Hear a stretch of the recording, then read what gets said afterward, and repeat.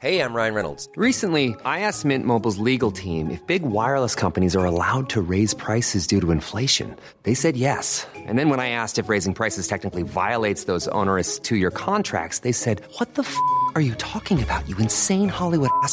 So to recap, we're cutting the price of Mint Unlimited from $30 a month to just $15 a month. Give it a try at mintmobile.com/switch. $45 up front for 3 months plus taxes and fees. Promo rate for new customers for limited time. Unlimited more than 40 gigabytes per month. Slows full terms at mintmobile.com. Marriage and Martinis is brought to you today by myruggable.com/marriage. Ruggable is seriously every stylish and busy parent's dream come true because now we can have gorgeous and affordable area rugs for every room in the house. And guess what? Ruggable rugs are machine washable. Throw them in the wash, throw it in the dryer, and lay it back out like new. Even an 8x10 area rug fits in a standard washer dryer. Honestly, can I interrupt you? That's the greatest freaking part of this whole thing. We spent $1,000 to clean our old rug because it had to go through like a machine, a special machine to wash it, to clean it. This one doesn't. Nope. You just throw it in the washing machine. You sure do. That's incredible. Incredible, Adam. Yes, it is. Wow. I'm excited. I guess you're not as excited. I'm excited too. I was in a groove. All right. I'm sorry. I just got very excited about the washing. I'm so glad you're excited. Yes. All Ruggable rugs are resistant to spills and stains. Pour coffee, wine, juice, just about anything without any stress. And they're non-toxic, making them completely safe for your kids and pets. Check out their designer-created styles ranging from boho chic to traditional to modern. And I have to admit, I'm really impressed with the rug that I picked out. I think it goes so perfectly and so beautifully in our family room. Yeah, it does. Yeah, right? Yeah. I did a really good job. Yeah. It's gorgeous. We're going to put pictures online this week, so look on our Instagram account to see it. I'm in love with it. So go to myruggable.com/marriage, myruggable.com/marriage for 15% off your order, and free shipping will be automatically applied. Free shipping for a huge rug. Yeah. Those usually are really expensive to ship. So free shipping for that, 15% off and free shipping will be applied to your order. myruggable.com/marriage.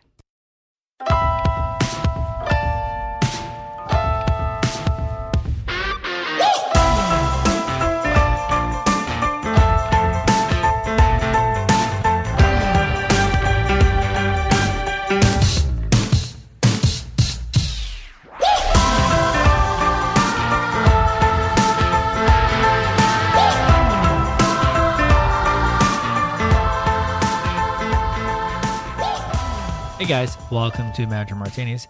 I'm Adam. Here's Danielle. Hello. And there's a reason that we start this way. What way? That I introduce us and I say, "Hi, I'm Adam, and here's Danielle."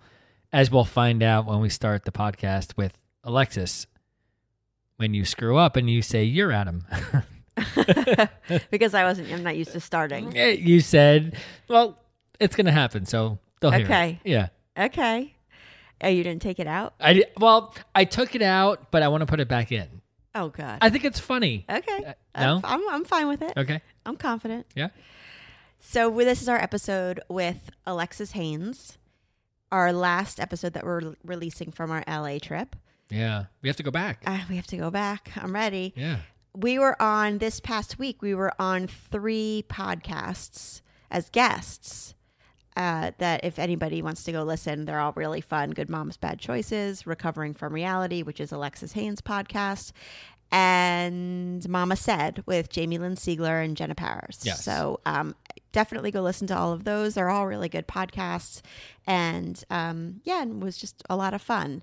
So Alexis is most known for her participation in The Bling Ring, which was 2008, when a group of friends robbed houses of Lindsay Lohan, Paris Hilton, Orlando Bloom, a few other big names, stealing more than $3 million in cash, clothing, jewelry, and other personal items, although Alexis says she was only present for the Orlando Bloom incident. And in 2013, Sofia Coppola made a movie about it, and Alexis is portrayed by Emma Watson. She was also on a reality show called Pretty Wild on the E! Network, if any of you watched that. The whole thing was just a huge public fiasco. There were memes made about it, and it took a really long time for her to get over that idea of who she was for the entire public. She got out of jail only to go back in, and she says that the second time she went to jail was the very best day of her life. Alexis became a media sensation after her public meltdown became a viral meme. Her firsthand experience with substance abuse combined with the explosive effects of social media storytelling turned her rock bottom into a reinvention tour, igniting a movement to eradicate shame around the stories that inevitably save us if we are brave enough to share them with others.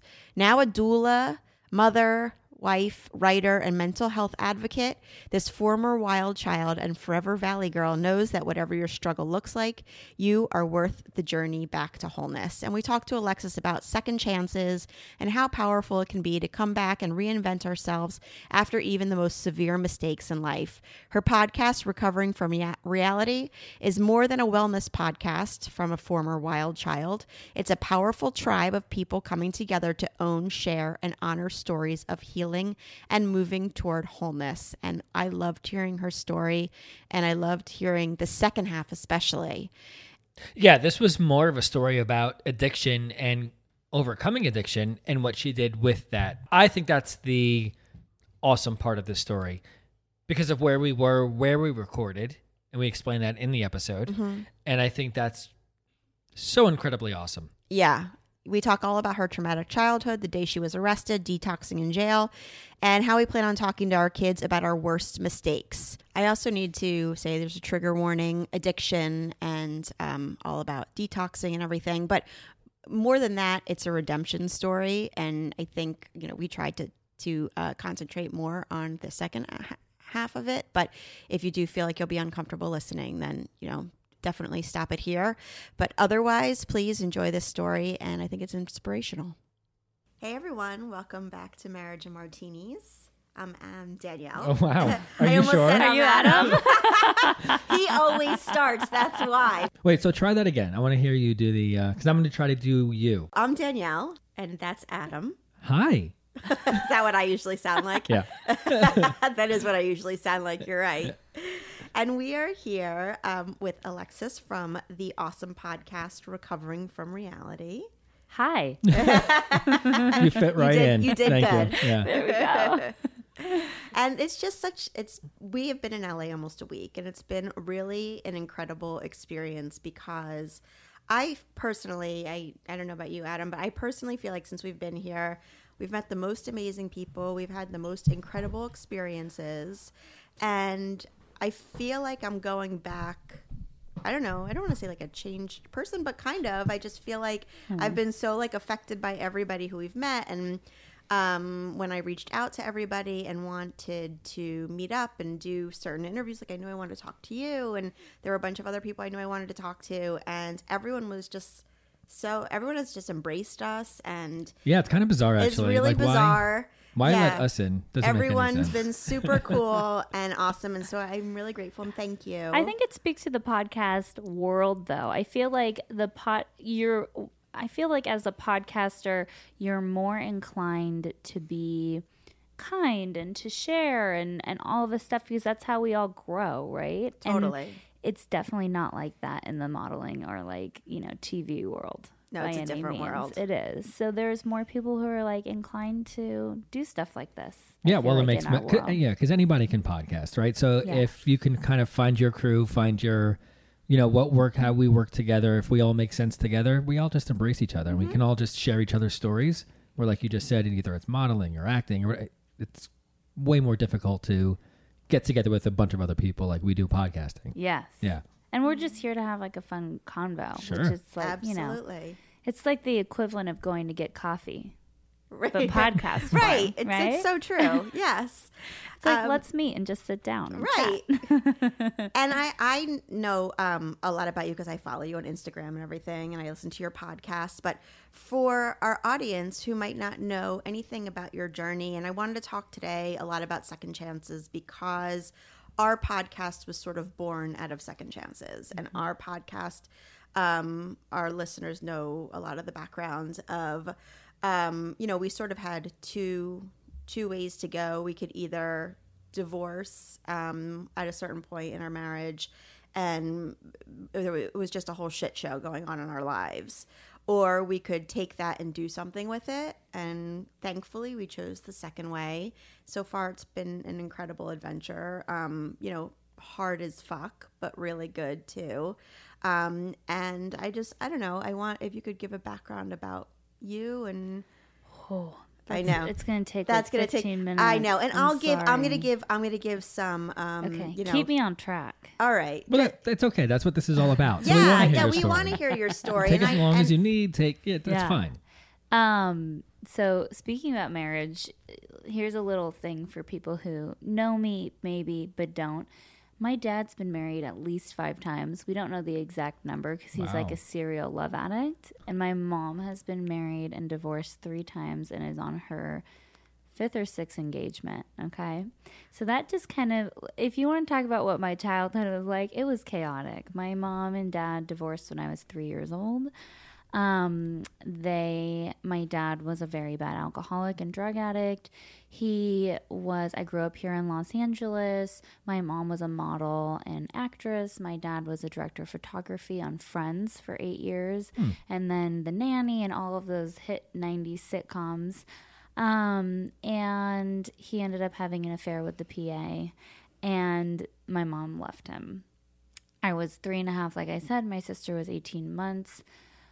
And, my mom was this kind of like free-spirited, pot-smoking hippie that would like take in random kids. Hence, eventually my sister Tess came into our lives permanently. And my dad was this really angry alcoholic, and he was physically abusive and violent towards me as a child. There was tons of sexual abuse and incest and trauma happening to me when I was 4 to 7 years old.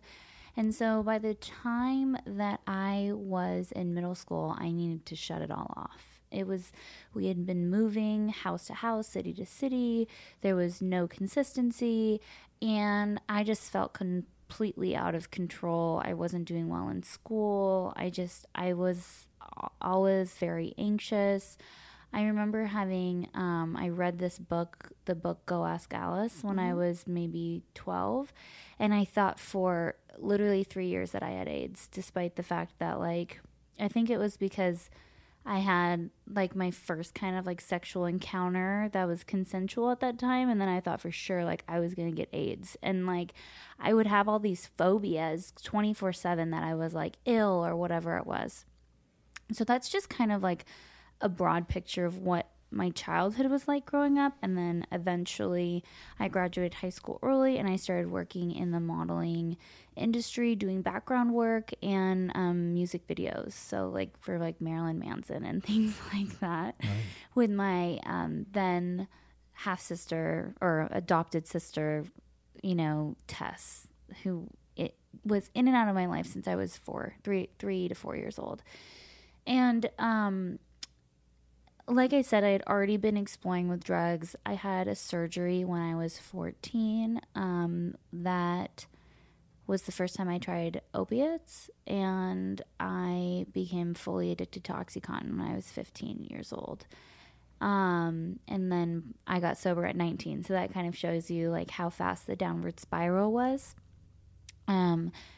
A couple of months into my modeling, and I put in quotes acting career, because we were doing non-SAG horrible, these the worst TV shows and stuff ever that were not even TV shows, movies that were just terrible. And we met a producer who thought that Tess and I were just a riot, which we were. Very funny, outgoing. We love to play it up. And he goes, "What do you think about pitching a reality show about you and your family?" And we were like, okay, I mean, what's the chance of that working out? 1 in a million, maybe? The chances of getting your own reality TV show are slim to none. I've been trying. We haven't gotten one yet. Oh, yeah, right? My God. I meant to talk to you about that. Somebody contacted me. Yeah. Yeah, so it ended up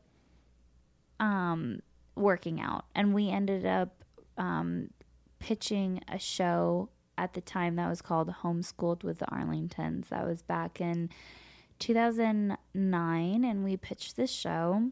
Your mom homeschooled you guys. My mom homeschooled us, and it was just this really crazy, ridiculous show about, you know, us making it in Hollywood and her homeschooling my little sister. And we were like the alternative. Here's the thing is, like, back when I grew up, my mom, like I said, was this really free-spirited, pot-smoking hippie chick who had life-size Buddhas in our houses and did yoga every day. And I grew up in a suburb where, like, that was not cool. Like, kids were not allowed to come to my house because it always smelled like sage and incense. And this was before, like, the New Age thought movement came into LA, and now everybody's, you know, got their I saw prayer that quote beads online on. that you were talking about this. Like, it how was ironic it is. before it was cool. And so I think that they really liked that. They saw that as, like, we're like the alternative Kardashians, you know what I mean? Where we pray and do our affirmations and all of this stuff. And there's lots of clips of that in the show. And then on the second day of filming, I was arrested. And a little bit of backstory about that. Everybody, or a lot of people, know the bling ring. And Nick Prugo and Rachel Lee had been robbing houses for, I don't know, 6 to 9 months before I met them. And I met Nick, and he was this really, I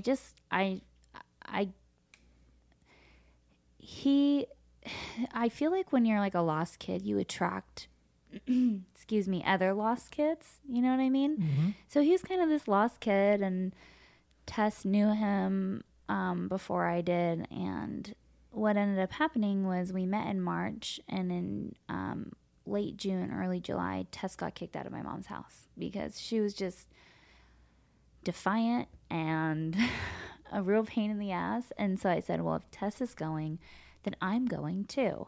And so we, you know, ended up moving into Nick's house for a couple weeks. It only lasted 3 days for Tess before she moved out and went and stayed with one of her boyfriends and left me there. And I was pissed about it. And so fast forward, you know, the burglary at Orlando Bloom's house transpires. That night I called my boyfriend and was like, I can't be here anymore. Like, this is bad news. And I was I talk about this often. I was certainly no Mother Teresa.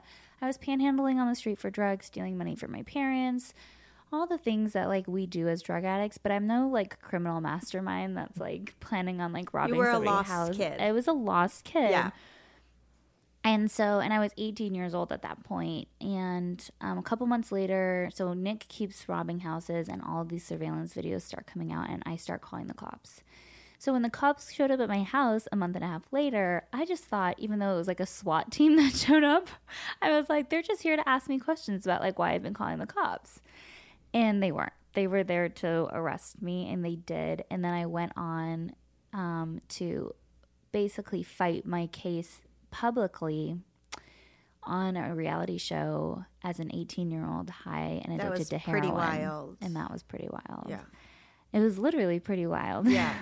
So 18 years old, addicted to heroin, fighting, you know, for a serious case that I could have ended up with like 6 years in prison for. Wow. Yeah. I ended up taking a plea deal just based off of the advice of my attorney a couple of days before we were going to trial because of a number of things that were sketchy that was happening between, like, the lead detective in the case and the fact that I was addicted to drugs. And it was the best thing that ever happened to me because I went to jail. So here we go with second chances, right? Yeah. Yeah, so it was the best thing. I went and I spent a summer in solitary confinement, and the LA Was that County. Because you were such a public figure? Yeah, yeah, which is brutal because you're in there with, like, the criminally insane and people fighting, like, murder charges. I can't even imagine how scary that must have been. That must have been, yeah. I mean, especially as an 18-year-old, you know. I was 19 then, but yeah. Or 19, yeah. That I just, in my mind, it just seems like the scariest stuff. But enduring it, you say that you detoxed in jail, which was probably a nightmare. Yeah. Yeah, because detoxing anywhere when you have 15 people taking care of you, detox is still a nightmare. Yeah. And here you are with nobody taking care of you. Yeah. Anyone who follows us on Instagram, and by us, I mean anyone who follows me on Instagram. Well, I follow us on Instagram. I'm the one who reads. I don't know anything else. I know you stalk us on Instagram. I'm a stalker. Yeah. So I'll post pictures of the cute pictures of you and Jonah sitting on his bed doing the Loom journal and how gorgeous Loom journals are. And Did you post that? I did post it. I'm a stalker. I didn't even see that. Yeah, you skipped right over it, huh? I was so excited when I saw how excited our community got when I posted pictures, and they were like, oh my God, those are gorgeous. And I posted pictures of all the amazing questions. Well, not all the amazing questions, but some of the amazing questions and activities that this journal offers to parents to connect with our kids in a way that we can't really do with verbal conversation. Each of our kids has the journal in their favorite color, and I'm so excited to have these beautiful and insightful heirlooms for when we're done filling them out together for the rest of their lives. They're going to have these and they can even pass them down.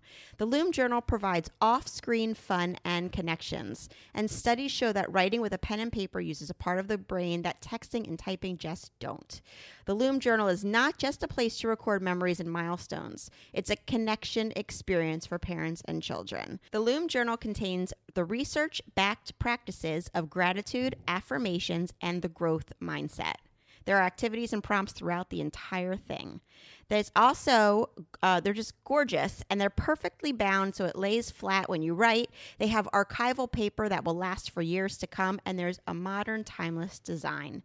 So head to loomjournals.com, and when you put in promo code MNM, you get an exclusive just for Marriage and Martinis. Just us? Just us, baby. Wow. 20% off for our listeners. Loomjournals.com, promo code MNM for 20% off this amazing, gorgeous experience. We've spoken a few times about Care Of's online quiz and how fun it is. It is fun. It is fun. And you fill it out, you get 100% every time. That's my favorite part. Yeah, exactly. And it lets you know exactly what your needs are. You take a short, fun 5-minute quiz and answer easy questions about your diet, lifestyle, and health needs. You'll get a research-backed recommendation with the vitamins, supplements, and or protein powders you need based on your completely personalized quiz results. It's like your personal daily power pack. Yeah. I love it. I love that. And it comes in that cute little package with your name on it. With your name on it. With your name on it. That's right. Yep. And fall is a great time to set some new goals, get back into a healthy routine, and reprioritize yourself. As the kids are going back to school and getting back into their routine, you should get back into the swing of self-care. Also, if you have a child in college and you're concerned that they're not getting enough of their vitamins and everything, and who knows what they're eating at 2 o'clock in the morning, make wellness a part of this semester's goals by having Care Of delivered straight to them. So if you head to takecareof.com and put in promo code MNM, you get 25% off your first Care Of order. And it's easy to see where they source their ingredients from and ensure only the highest quality products. So there's no questions about the high quality. Care Of cares about the environment too. There was all that climate change march and stuff this past week. I know, I saw that. Yep. So they care about the environment with their new compostable packs that meet the same quality and safety standards, and they have a ton of info on how to compost them on their website if you're worried about all of that. There's also vegan and vegetarian supplement options available to match your dietary needs and ensure you're getting the nutrients you need for those specific diets. So again, head to takecareof.com, enter promo code MNM for 25% off your first Care Of order. Well, also, like you just said, that must have been the scariest. I mean, you can't even imagine. People like us, you can't imagine what it's like to have to go to jail, right? Yeah. But when you were on drugs, like you were high all the time, like you were just saying, what's going on in your mind when you're told you're going to jail? Like, are you thinking rationally? Are you thinking, as people who we haven't been on drugs, we don't do drugs, anything like that, so we don't know what it's like in the mind. Maybe, do you think differently? Do you think? Yeah, I think that I think I was really naive. I think that I was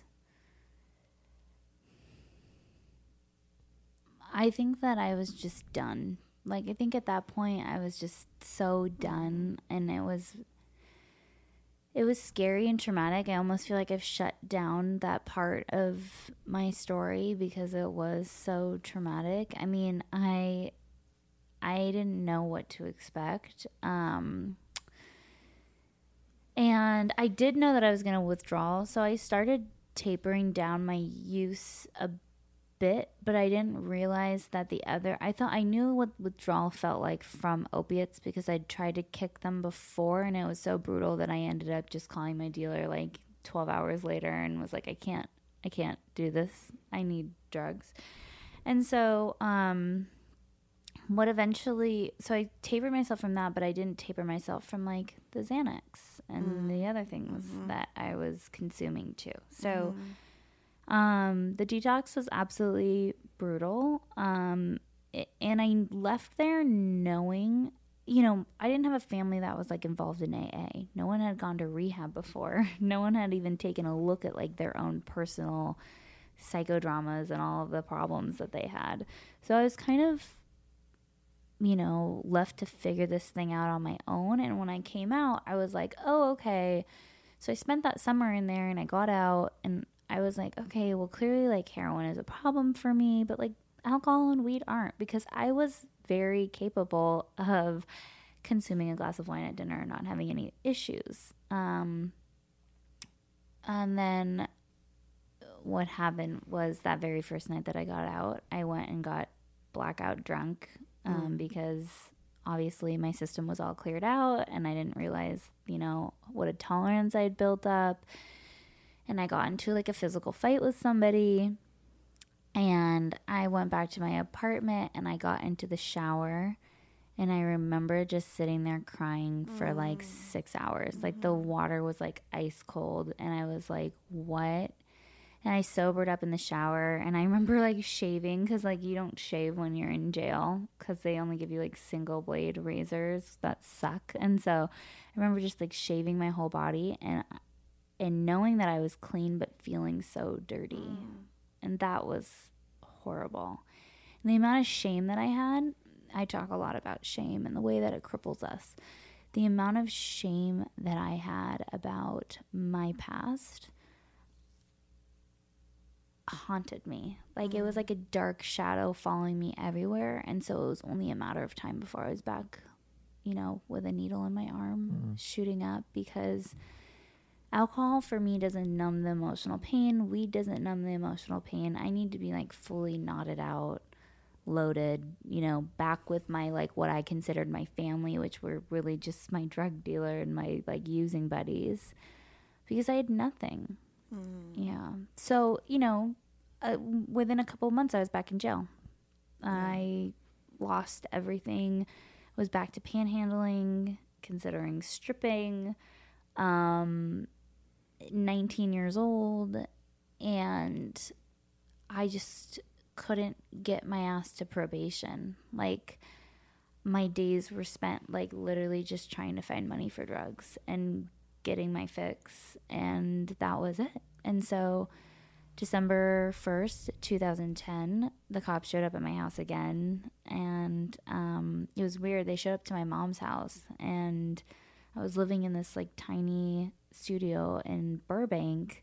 So for whatever reason, they like just thought to go there instead of to my apartment, and arrested me, and the rest is history. Like 8 years later, here I am, married, 2 kids. Yeah, that's the part I want to concentrate on, because I know you have all this history and we have all this history, and people have history that they don't talk about. I mean, so many people have done things that either they haven't gotten caught for, or, they haven't admitted to, or I'm not saying everybody does, but people have, we have like ghosts in our closet. Everybody has skeletons, some kind of skeletons and everything.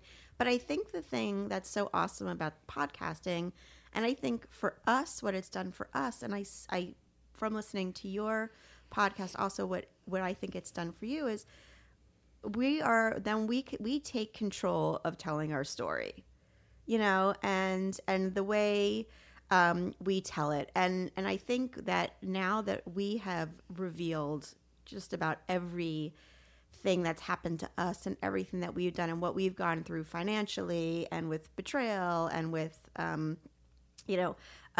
gambling stuff and everything like that. Once it's all out there and you walk around and you're sort of Mom deserves better than a drugstore card.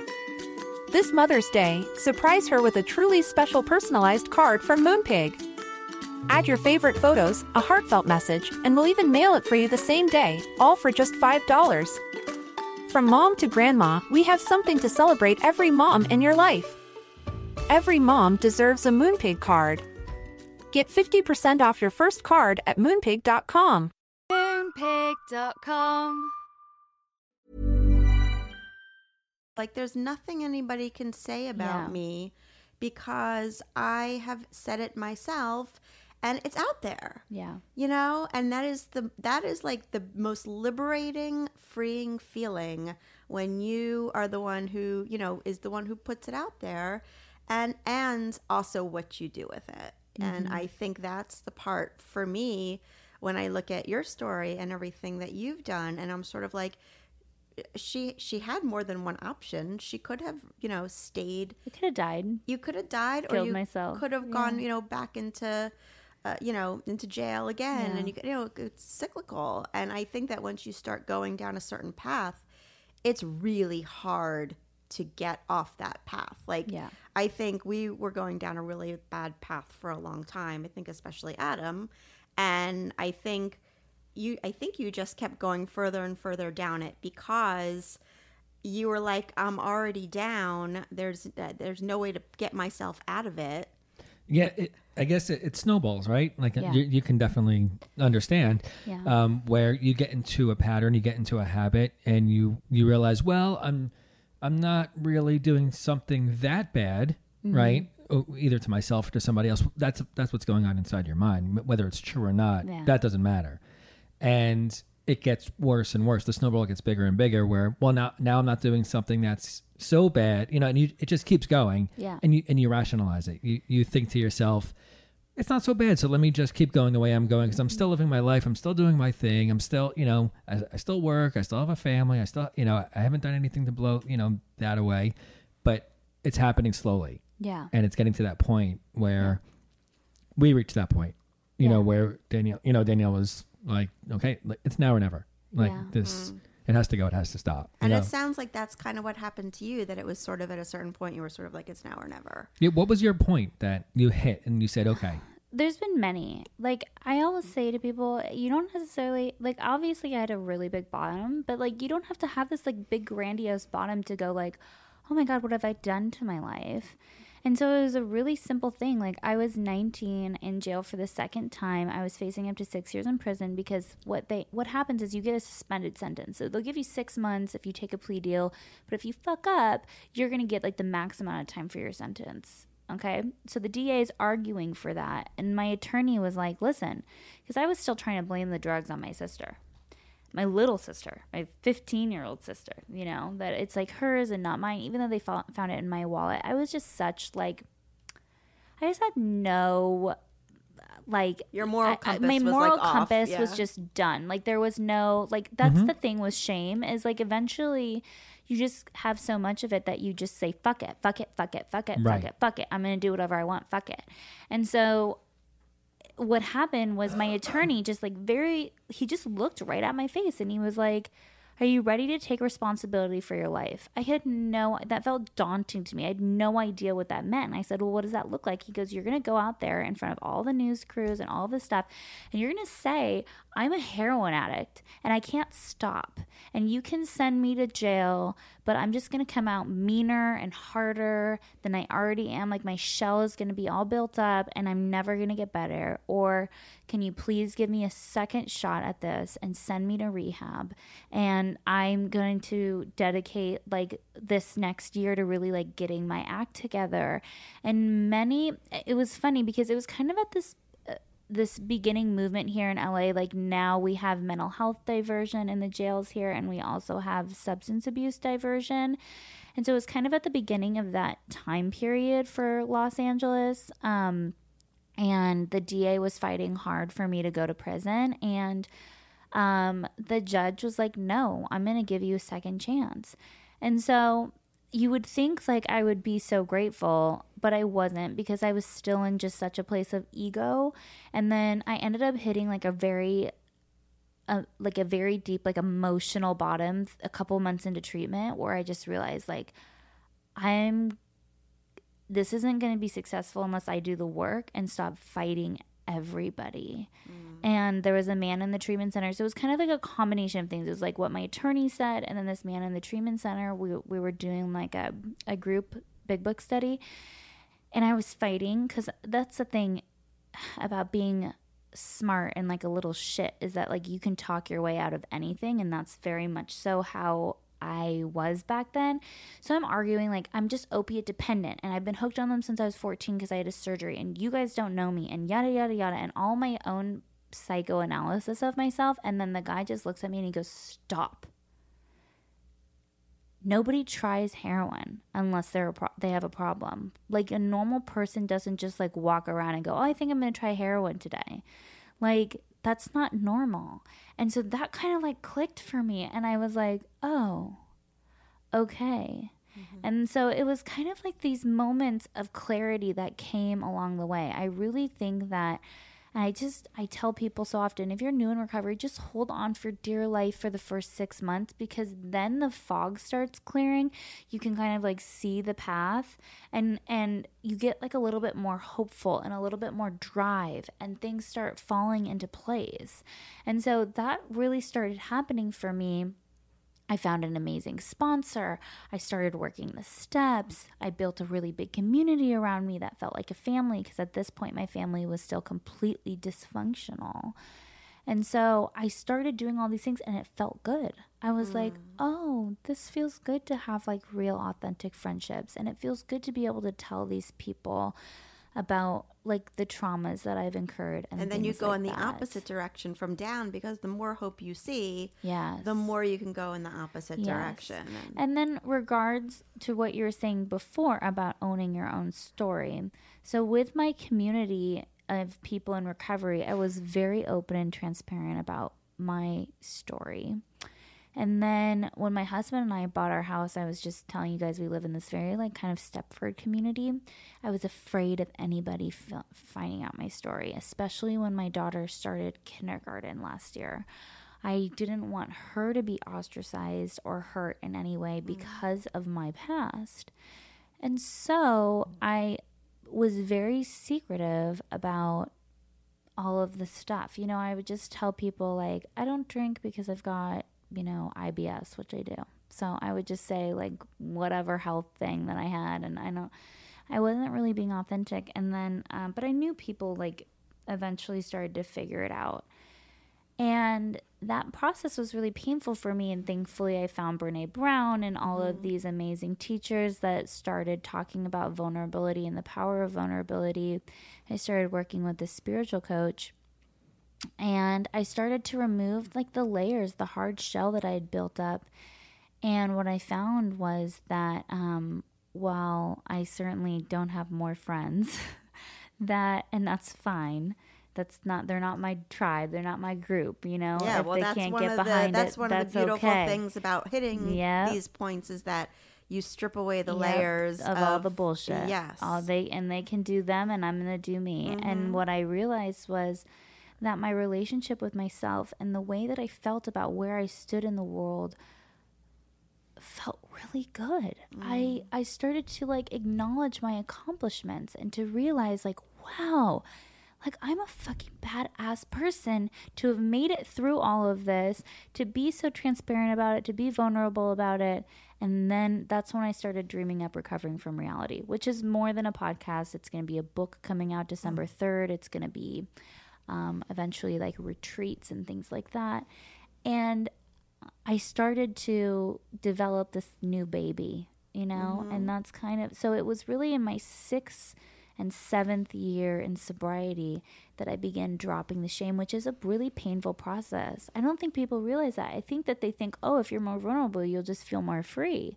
But it's like, no, because you're exposed. It's like a raw nerve that you're exposing to anybody and everyone. You know, it's just like you're opening yourself up for all of this potential heat and you don't know where things are going to go.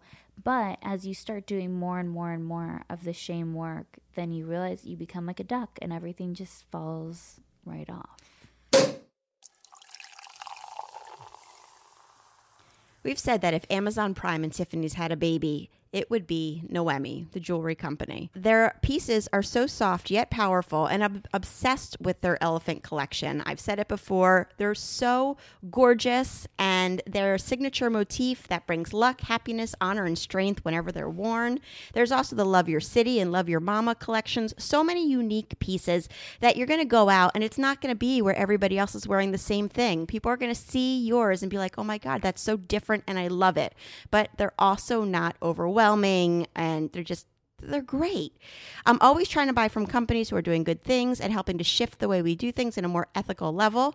And if I can buy from a company that's creating beautiful products and also doing it in a way that's admirable and fair, then that's just what I'm going to do. And that is exactly what Noemi is doing. They're combining a legacy of craftsmanship with modern materials, reclaimed 18-karat gold, conflict-free stones, that's huge, conflict-free stones, and lab-grown diamonds. The choice is in your hands. People are starting to recognize the amazing opportunities that Noemi offers in the world of jewelry. And Forbes said one of the best parts about shopping through Noemi's website is right below their price. They share what you would have paid if you were to shop a traditional retail route.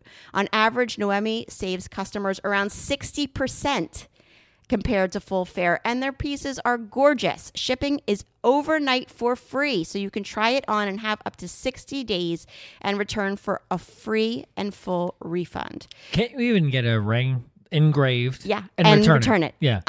You can. That's crazy. I know. So head to hellonoemi.com and use promo code MNM to get $75 off any item on their site. So Hello Noemi, NOEMIE.com, MNM, for $75 off anything on their site.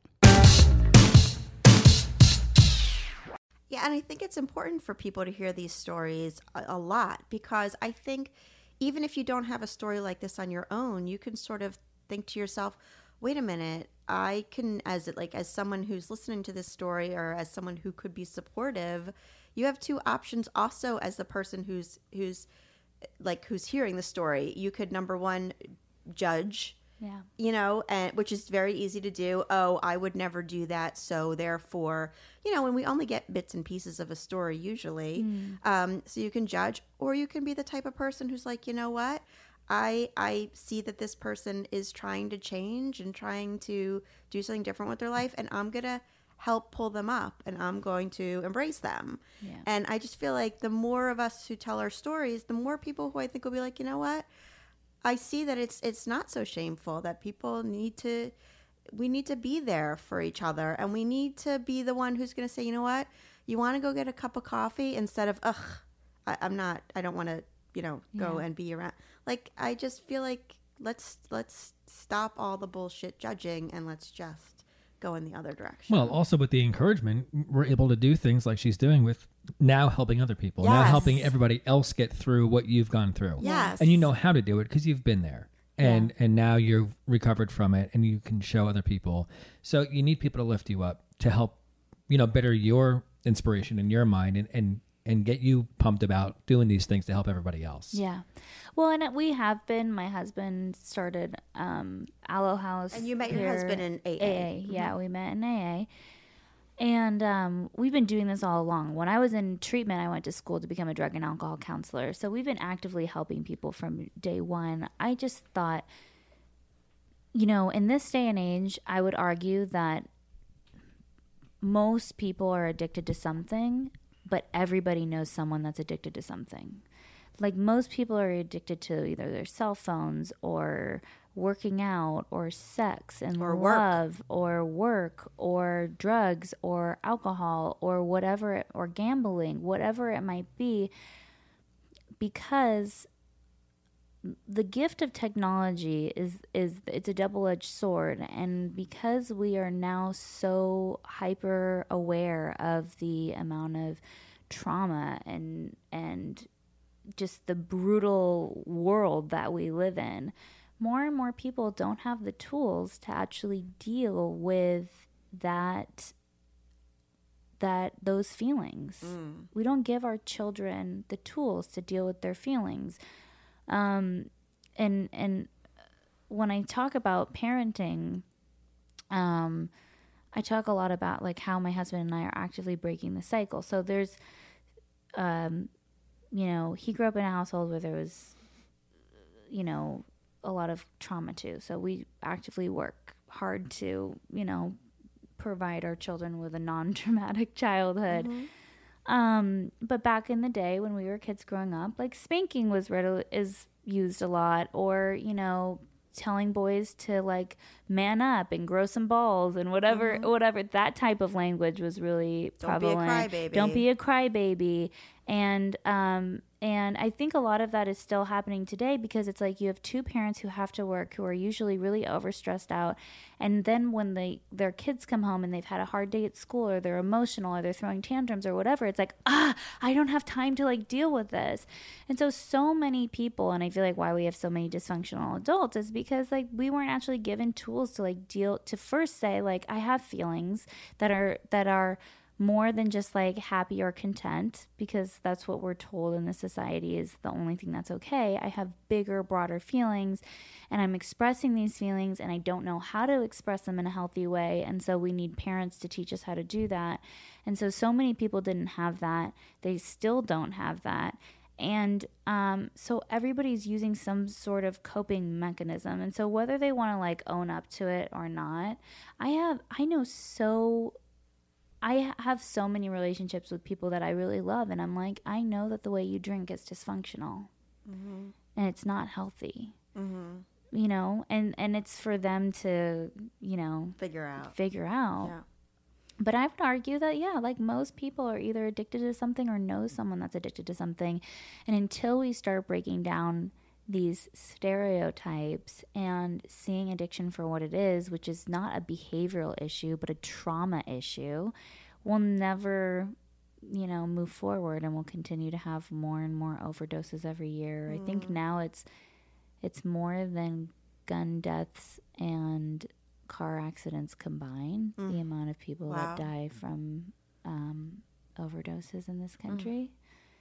So. You're talking about parenting, and one thing that we get with the podcast, because we've revealed, you know, so many like ridiculously intimate things, is sometimes people will say to us, what are you going to do one day if your kids listen? Or what are you going to tell your kids? Or and my answer is, you know, is sort of and our kids have seen certain things that have happened, or they've heard us talking, or, you know, and they've said, is that true? Did that really happen? Did Dad really do that? Or did you guys really, you know, did this really happen? And I always say yes, you know, and then we talk about it, and they see us actively working on ourselves and working on our marriage and everything. And I don't want them to think that there's no struggle. And I don't want them to think that you if you make mistakes, then, you know, you hide it and it's shameful. And I know that there are a lot of listeners. We have a very vulnerable and open audience. Like, we have an amazing community. And I think one of the big questions is, you know, how do we deal with the fact that one day our kids are probably going to find this stuff out. And I'm sure you've thought about that. You have 2 girls, and, you know, and you're an open person and everything. And we have 3 kids. So what advice do you have about that? So I am absolutely against the friend parent thing. I think kids deserve to be kids for as long as possible. And, you know, and it's very hard in this day and age with social media and all of these kids having cell phones so early and having access to the internet and all of these things.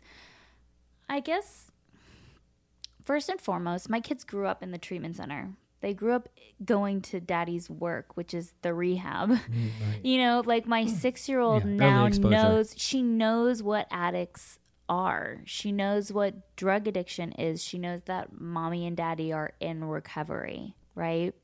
And we wear that with a badge of pride in our household, you know? And she also knows from family members that come and visit, like, why do they act so weird when they consume alcohol? Not consume, but drink alcohol or have that drink or that red juice or whatever the family member ended up calling. And we have these discussions in an age-appropriate way. And I don't I don't believe in keeping secrets from your kids. And I like what you were saying about, we want our kids to see us working on our marriage, because I feel like the reason why so many marriages fail is because of two things. A lot of people are broken, and then they come together thinking the other person's going to fix them, and then they're two broken people together, and then what happens? They end up getting divorced. And the other thing is that we all just pretend that we live these perfect lives, and it's not true. And social media is not helping and that. It's not helping. And I do my best on mine to, like, you might see all these pretty pictures, but in the actual text, you'll read, like, the struggle that I'm going through, or the thing that I'm thinking about, or whatever it might be towards, like, self-improvement or enlightenment or change or whatever. I think, I don't think it's going to be easy by any means. She knows. She asked me the other day, is Mommy famous? She's smart, and these conversations aren't going to be easy to have by any means, but I believe that we're just going to have to take it like moment by moment. But I want our kids to see the struggle and to see the challenges, and that you can overcome them, because that's building resilience, right? In this world where everybody is so hypersensitive, and hypersensitive because there's one trauma after another, and nobody can keep up. And so everyone becomes hyper aware and hypersensitive, and it's like, okay, so I want to raise children who are loving and kind and inclusive, but also resilient, who are tapped into their feelings, who know that it's okay to be sad, who know that it's okay to have setbacks, who know that they have everything that they need inside them already to get through it, that they just, need to reach out for help when they need it, and things like that. But it's definitely not. None of these conversations are easy to have with kids. No, I think especially because of social media, it's really important to talk to your kids about this stuff, because when you go on social media, all you see is the best. The family's on vacations, the family's doing this on Sunday, the kids having fun. That's what you see. That's 100% of what you see. When you're looking through, scrolling through Facebook or Instagram, or right. So you think, as a child, you think life is perfect. Like, why don't we go out every weekend and go to the park or go wherever? And they don't know that these other families have hard times too. And what those are, we don't know either, but obviously, nobody's perfect. Everybody's got issues. So it's good to talk to the kids to let them know what you're seeing on social media is not accurate. You're seeing that one fun thing they're doing out of the 100 maybe issues they're having, whatever the number is. I don't know what it is, but that's why I think it's so important to talk to your kids about the realities of marriage and life, and, what happens behind closed doors. Yeah, the struggles, right. And that we can have these dialogues. Like, if I snap at one of my daughters, I'm always quick to do the repair, right? And oh my God, you yell at your daughter? I yell. Wow. I'm a crazy that's bad mom. parenting. I know. We all have nobody's a perfect parent. And we don't strive. He's saying that because I scream. Yes. That's okay. I lose my mind. 99% I of the lose time. my mind a lot. I go from 0 to 10 in. No, you don't. You start at 10. I start at 10. Yeah. And then you go to 60. And then I go to 60. Yes. And so the repair, right? And what's funny is that, like, my daughter now knows that if she has an emotional outburst, she can make a repair. So if she has a big fit in Target from whatever, usually she's had too much sugar and she's tired and whatever, she's 6. We'll get in the car, she'll have calmed down, and she'll look at me and she'll go, Mom, I'm sorry. I'm clearly very tired. Right. So she's starting to copy That's adorable. Yes. the cleanup, right? And it's like, as parents, if we can make the repair, yeah, and if they don't see, we're always saying, we want to teach empathy, and we want to teach kindness, and sometimes that teaching comes with showing them that the opposite exists. Yes. And how do you learn, how do you learn empathy unless you are put in a situation where you see someone with whom you need to be empathetic? Yeah. So it's sort of like, by shielding them from all of this stuff, then how are they going to learn these traits that we keep saying we want to teach them? Absolutely. And I think about forgiveness and all of that stuff, and I think about are my kids going to ask do I forgive Adam? Or people always ask, do we forgive each other? Do we, you know, I'm sure you're going to be asked if you know, forgive your family and forgive. And my whole thing is sort of like, I think people throw around the term forgiveness a lot. And I think we're constantly forgiving each other and constantly, you know, having to think about things like on a daily basis that there might be a day when I don't forgive and that's okay. Yeah. And, you know, and there might be a week when I don't forgive or something, but we're moving forward and we're trying to make the best of things and never go back to the place that we were. And that's how you prove, you know, that you've come out of it, that you've come far, is to keep moving forward. And I think that's what we're constantly trying to do and to show our kids. And the further we are from that spot that we were, the more work that they see that we've done. And like for you, you know, I think one thing that's so incredible is that not only did you dig yourself out of a hole, but you brought a ton of people with you, and, you know, and you're actively doing that, and and I think that's incredible. And I think that that's the part of the story that everyone needs to concentrate on, you know, that's the part of everybody's story that we need to, I mean, think about all the great art, all the great literature, all of the great everything, you know, think about Glennon Doyle and Cheryl Strayed and all these people who have these incredible stories, and, you know, and we wouldn't have those stories had they not come forward. We wouldn't have those stories had they not hit the bottoms that they hit and everything. And so I just think that you're doing an incredible job, and I'm like super impressed. Not that I'm anybody to be super impressed, but I am. And yeah, and I read something really cool that I wanted to read before we kind of wrap it up. That says, if you're experiencing fear, failure, and frustration, you're experiencing powerful energy. Use that energy and direct it towards creation, not destruction. Change happens when we see no other option, when we're uncomfortable in our comfort zone, when the pain of staying where we are is greater than that of change. And I think that's what happened with us. The pain of just being where we were was greater than whatever it was going to take to pull us out of it. And remember, out of limitation comes creativity. Out of frustration comes inspiration. Out of desperation comes new beginnings. As they say, rock bottom has built more heroes than privilege. Yeah. So, I don't know. I really liked that. Well, amen to that. Was that a quote? Yeah, but I don't know whose it is. No, I don't know whose it is. I read it, and I couldn't find where it was from, but I really liked it, and I had to read it. If we find it, we'll put it in the show notes. Yeah, we'll put it in the show notes, but I don't know who said it. Yeah, but thank you so much for coming on. Tell everybody where they can find you, because there's so much more to your story, and there's so much more to what you're doing, and we just hit the tip of the iceberg, and I would like everybody to go and find out the rest. Thanks.